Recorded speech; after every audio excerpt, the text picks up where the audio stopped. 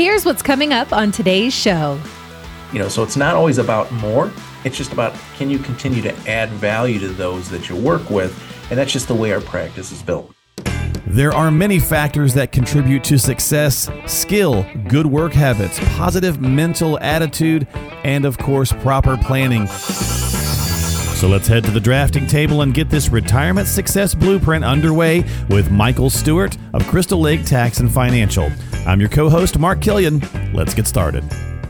Welcome into another edition of the Retirement Success Blueprint with Michael Stewart and myself here to talk investing, finance, and retirement. And we're going to talk about the grass being greener on the other side on this go round of the show. We've got some good content to share with everybody. So hopefully you enjoy today's podcast. And as always, if you need help, make sure you reach out to Michael before you take any action. Find him online at crystallaketax.com. That is crystallaketax.com. But before we do, Mike, what's going on, my friend? How are you?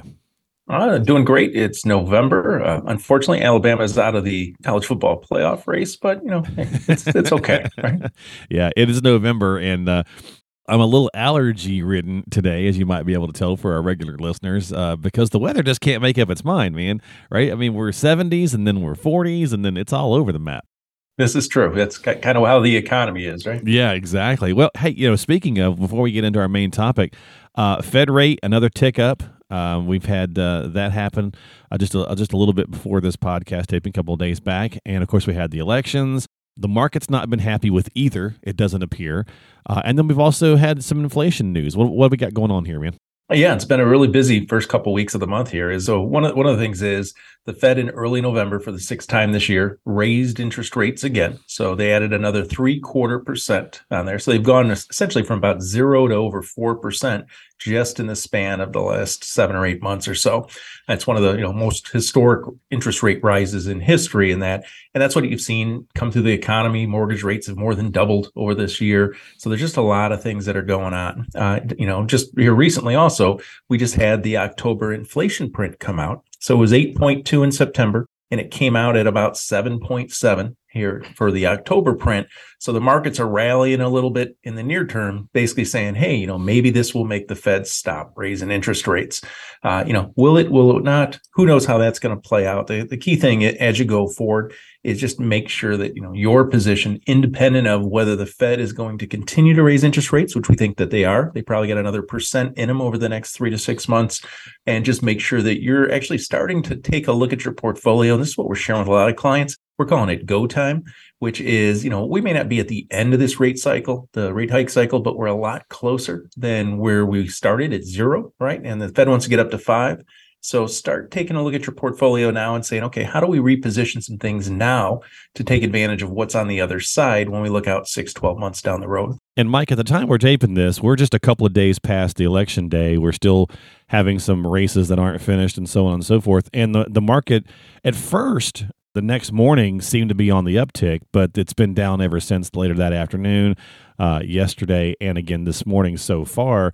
So is it just kind of processing the election as well, or is that more, you think, based on the numbers? Yeah, the market's pretty fickle when it comes to the election side. So I think that the market was kind of anticipating a more clear-cut Republican victory, not as much in the Senate, but more so the House. And that's probably going to play out that way. It just didn't turn out that way on Wednesday morning, so just after the election. So I think the market's just looking for a little bit more clarity, a little bit more certainty. And then, just like all elections, at the end of the day, it won't mean anything, because nothing will still get done. But at the end of the day, that's kind of where the market's kind of digesting. Not only did we just have an election, but the Fed's raising interest rates. How close are they to being done? And what's going on with inflation? Is this just a blip, or are we actually trending lower? Gotcha. Yeah, I like that. It's just kind of digesting it. It's taking its time to process a little bit. Okay. I like the way of kind of viewing it that way. So we'll see how it plays out into next week. And of course, this is our mid-November podcast. We'll be back with another one right before Thanksgiving as well. So we'll have some more topics for you folks. But for right now, let's go ahead and jump over to the Grass is Greener chat that I mentioned earlier. Because, Mike, it's been a volatile year, right? And many people throughout this year have started thinking, they start wondering, well, maybe am I right? Am I in the right plan? Am I working with the right person? Right? It starts to kind of, maybe many people did this earlier in the year. Who knows? We'll see how it all plays out. But a lot of speculation that next year is going to be a fairly rough economic year as well. And so people start thinking, well, maybe it's time to shop around. And just like a relationship or a job, many times we can do that and feel like maybe the grass is, greener back on the other side. We all kind of have that regret, which I think it's fantastic for professionals like yourself. Typically, you offer complimentary reviews and consultations to kind of find out, it's a pretty low hanging fruit to find out if it's the right fit to move to a new advisor. But here's some questions I have, some statements, some various scenarios. I want you to break these down for us a little bit as to whether or not they're a legitimate reason, or maybe just give us some counterpoint to them. So let me jump into the first one here. Maybe your advisor made a mistake. They admit it, and it did cost you some money. Is that automatic grounds to go shopping and looking for someplace else? Or is it, severity driven? Yeah, I think it's severity driven, and not even just by the dollar amount, but how it actually occurred. I mean, that's the thing. There's things that are going to come up, and maybe you had those conversations in reviews and the client forgot, or, unfortunately, the advisor did something wrong. But I think more importantly, it comes down to what kind of mistake was it? Was it just one of omission that just kind of happened? Or was it something that really had to do with their business model or how they operate, such as, well, it was, we see it all the time with having a tax practice here. Somebody will come in, it'll be a new client, we'll take a look at it. And, their advisor did a Roth conversion because they thought that was a good idea, but they never shared with them that if they did too much, not only does it increase their taxes, but also increases their Medicare. We just recently brought in a new client that has, a little over $6 million. And the client was using an out-of-state advisor, and basically they've had the same advisor for about 8 years. And we started talking about the estate planning side and what the impact was going to be. And they didn't realize that they had an Illinois estate tax problem. Why? Because the advisor didn't know Illinois estate taxes. Wow. And then we've also seen it on capital gains, where people transfer in money to an advisor, they sell everything, and then they change it because they want to put it in their new strategies. And that may be right or wrong, but all of a sudden, if it was in a non-IRA account, they owe a ton of capital gains. And now that's going to impact them on the income tax side, on the Medicare side. So it just depends on how that mistake was made. Was it because the advisor didn't really know the impact of it because they don't understand taxes, don't understand estate planning, those kind of things? Or was it just something that was more of an oversight? And there's a huge difference between those two from a competency standpoint. That's a great point. And I really like how you were looking at that there. There's a lot of different elements. And certainly, yeah, that's a fantastic point that you brought up about the conversions. I talk about things all the time, and not very often is that some of those points mentioned. So good ideas there to ponder. What about the situation, Mike, of just providing clarity to the relationship? Maybe you're working with someone and they're not providing you the total picture, I suppose, right, that you're looking for. Whether that be the planning processes, whether it be fee or compensations, expectations even. Many people wind up feeling like they're not having their expectations met, and so they decide to go shopping for a new advisor. Yeah, that happens often. Because what happens, I think as a relationship matures and as the advisor's business matures, a lot of times what you wind up seeing is that some clients, independent of size, might get kind of pushed off over to, a junior advisor, or, the other advisor gets a little too busy or something. A lot of times it goes back to business model too. The advisor is so worried about hunting and finding new and acquiring new clients that they kind of forget about the clients that they have. So they're no longer offering the level of service that maybe that they once did, and that's just one of the things, or really two of the things that really kind of irks clients. It's like, hey, when I was a prospect, you were all over me and you were available. And then when I became a client, it's like, I can't reach you. Yeah, that's true. Actually, that's actually kind of on my list, and I guess maybe I'll just jump to that one real fast, and then we'll circle back around since you brought that up. It was kind of the accessibility factor of things, and some people do have a problem with that. The communication factor, or even the size of the firm. It's like some people are looking for a boutique firm. Some kind of feel comfort in that larger, bigger, entity corporation or whatever. They've got, tons of advisors and tons of staff. Maybe they kind of like that. They have a big building or whatever the case is. But that's kind of on us, isn't it, as the client to say, what are we looking for? Because if you go to a practice and with a kind of a boutique practice and it's, you and I hands on, for example, Mike, you're my guy, and then your business grows through the years and then I can't get to you as much anymore because you're just busier. Is that necessarily, the fault of the advisor? Or is it just no longer the right fit for you? Yeah, I think you got to take a look at, what's your expectations from that? Now, I'll give you an example because I had this conversation with multiple clients back in August. In August, we held a client event at, Lake Geneva is just in Wisconsin, just over the border from us. So we had a boat cruise out there. We had about 80 people on it, clients, some brought some friends, and of course, all our team here at Crystal Lake Tax and Financial. And we just, had some drinks, had some appetizers, and cruised the lake on a beautiful day in that. And a lot of clients came up because we've brought on another advisor. We have a CPA. We've brought on some additional staff. So everybody sees the business continuing to flourish and grow, and they're excited and they're proud because, it's a healthy business. And on the other side, like, well, how's that going to change our relationship, Mike? And the way that I've said is we have no desire to have 1,000 clients. We don't want the infrastructure that would take or the lack of personalization that would come with that as well. So when you mentioned boutique, we said, right now I'm knocking on the door, getting close to having 300 households in our practice in our financial family here. And I don't want more than 300. Now we do have Connor, who's another advisor of ours, and he's going to build, another practice and he'll have clients to service. But for me personally, the reason I come up with 300 households is because I want to be very important to those 300 households. I want to be accessible to those 300 households. And, so it's not always about more. It's just about, can you continue to add value to those that you work with? And that's just the way our practice is built. Gotcha. Okay. So we're talking about that grass is greener and all that good kind of stuff here. So let me go to the next one on my list. The dinner seminars. We kind of have to bring up that whole dinner seminar thing. Maybe you go out to one of those. It's really fun time. It's a great presentation or whatever the case is. You're working with somebody currently and you kind of feel like there's some things that were presented that you're not getting.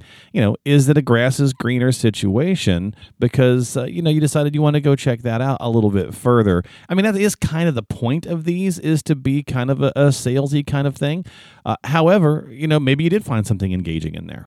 Yeah, I think there's a couple ways that I would look at that, and I'll try not to offend too many of my peer groups, in the industry here. But, part of it is, and I'll use kind of like an app. Like you get all, download all these free apps on your phone and these free games and all these great things. And, and there's nothing wrong with people going to these dinner workshops because they want to just gather information or they like the free food or something. But I'll use the app example that if you're not paying for something, but you're getting something in return, then you are the product. Right, so when it comes to the dinner seminars, essentially, it costs them about 10 grand to put on those 2 nights for a dinner seminar between the mailers and the meals and all that kind of stuff. There's a lot of people with really good intentions. Sure. But the reality is the only way that works for them is they have to sell you something. And that's okay from an advisory standpoint.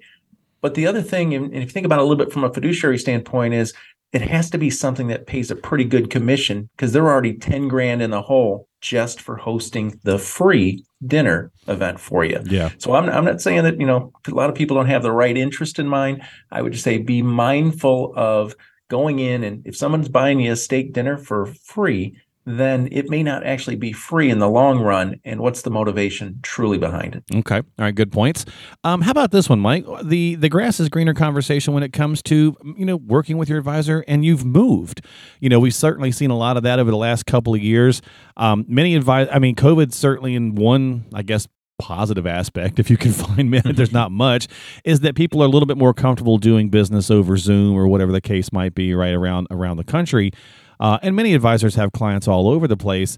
But if you've moved, if you just started the relationship and you moved, hey, maybe it makes sense to look for someone else. That if you have that, I'd rather look someone in the eye kind of approach, right? But I think if it's the idea of just moving and no longer being able to work with your person, it's a little outdated now. What's your thoughts? Yeah, we tell clients all the time that from the first time that we meet them is that, good financial planning advice knows no geography. So it doesn't matter if somebody's, sitting here in the Chicago market, if they're down in Florida, if they're in Washington, if they're in California, are you getting what your expectations for the relationship are? So I'll give us as an example. About 75% of all of our clients are, within an hour and a half of the Chicago market. Chicago, Milwaukee area. The other 25% are scattered across the country. So we've got clients in 27 different states out there. And, for those, we got a lot on both coasts in Florida. We got some in California, we get New Mexico, we got Arizona, we got South Carolina, all Pennsylvania, all over the place. And the thing is, for a lot of those, we'll make regional trips. So we might have a couple Zooms or phone calls during the year, or they might come back in town to see friends or family if they've got them in the area, or just to visit Chicago. But usually once, twice a year, I'm actually flying out to them to actually say, okay, Mike's going to be in, let's say the Gulf Coast of Florida this week, and then we'll just kind of work our way down the coast, and then meet, have Zooms nice. or have live meetings, and go out to lunch and kind of do our reviews and things that way. So I think that it really boils down to the relationships you have, and this really goes to all the questions that were out here is. Are they delivering on your expectations? For us, the reason we can have clients in 27 different states is because we have a CPA on staff. We got a legal team in-house.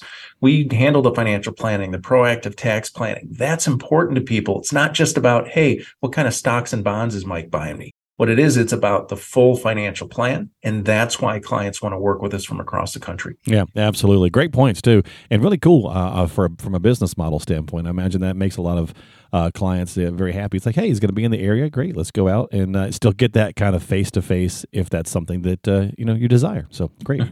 Our final one, market downturns. I mean, got to talk about that one as the grass is greener. Kind of similar to the money mistake from the first one, Mike, a little bit. You've lost money in the portfolio. The market's taken a downturn. Market's taken a beating, however you kind of want to look at it. How much of that is the advisor? How much of that is us, right? 2021 and 2022 are interesting reminders that it's easy to kind of lose sight of that. 21, everybody's fine with the risk, and you didn't maybe think about paring back a little bit or taking some off the table. And then 2022, you got your hat handed to you, right?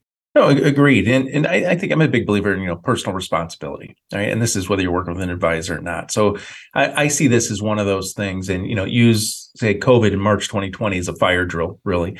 And so it could have been, November, December 2018, so even just going back just a few years here is that, first time, shame on the advisor, right? For just having you too risky, taking more risk than maybe you thought. Everybody thinks they're conservative, even if they've got 70, 80% of their money in the market. They're like, oh, I'm conservative. Right. Then we show them the risk score, and they're like, oh my God, I didn't realize how much risk I was really taking. And 2022 is a great example of that even people in like a 60% stock, 40% bond, or 50-50 portfolio are still down double digits, yet they thought they were being conservative. So first time once, in 2018 into 2018, when we had almost a 20% sell-off, in the 3 weeks of, the COVID drop where the market lost 35%, those were your fire drills. So those were the times when the advisor, shame on him or her, because, they didn't realize how much risk was there. So, but that was a great opportunity when everything rebounded to kind of make some adjustments going forward. Unfortunately, a lot of people didn't because it recovered so quickly. So on the second part of it, it's shame on you. And that's the personal accountability, which is, what? You need to step up and be like, who I'm working with, they're not listening to me. I want to be more conservative. I want to protect my assets. I need to get income off of these things. This is the money that has to last me the rest of my life.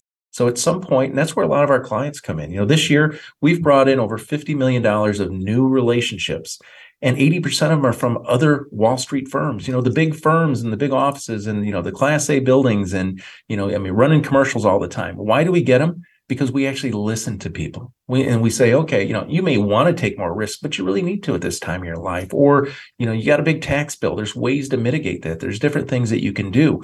So the key thing with any relationship that you have from an advisory perspective is, are they listening to you? Are you positioned both for risk and taxes, estate, all these kind of things for what you need to accomplish, not for just what they're trying to sell? Fantastic points here on the podcast with Michael Stewart. So that's going to wrap up our section here on the grass is greener on the other side. Some good points to think about if you're in the market or thinking about being in the market for shopping for another advisor. And there's nothing wrong with getting a second opinion if you do. And it doesn't mean you have to wholesale make changes if you still are just going out and shopping as well either. So before you do anything drastic, definitely do that. Definitely shop around. But then think that situation and scenario through. So let's wrap it up, Mike, this week with email questions, as we tend to usually do. And we've got Lenny, and he is in the Cary area.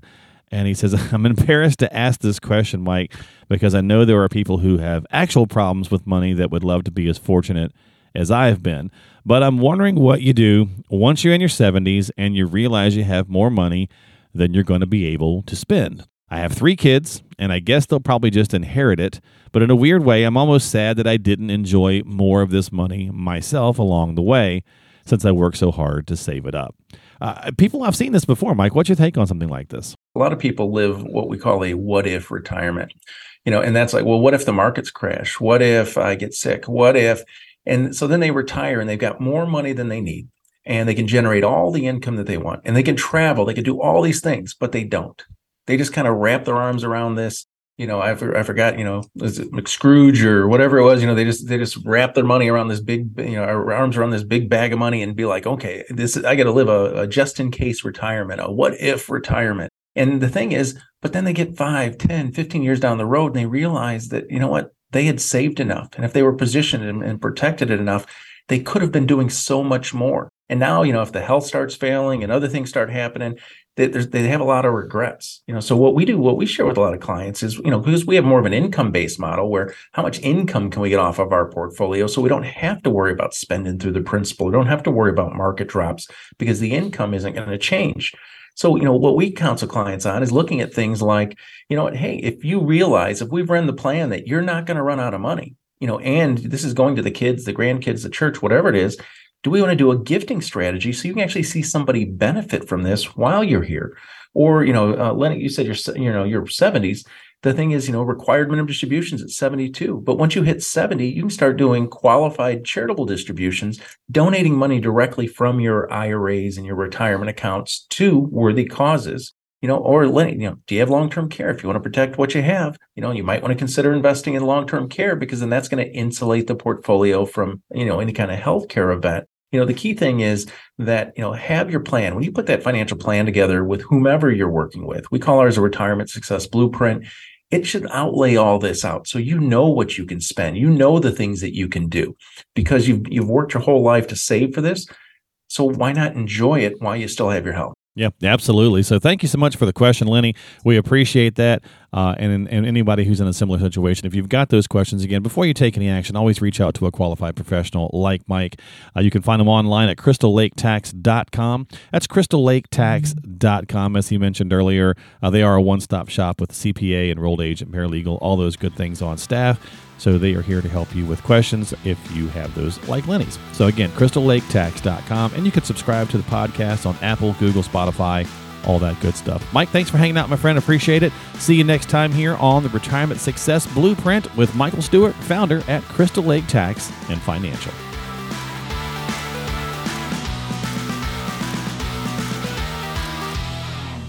Investment advisory services offered through Sound Income Strategies, LLC, an SEC-registered investment advisor. Crystal Lake Tax and Financial and Sound Income Strategies, LLC, are not associated entities. Crystal Lake Tax and Financial is a franchise of the Retirement Income Store. The Retirement Income Store and Sound Income Strategies, LLC, are associated entities.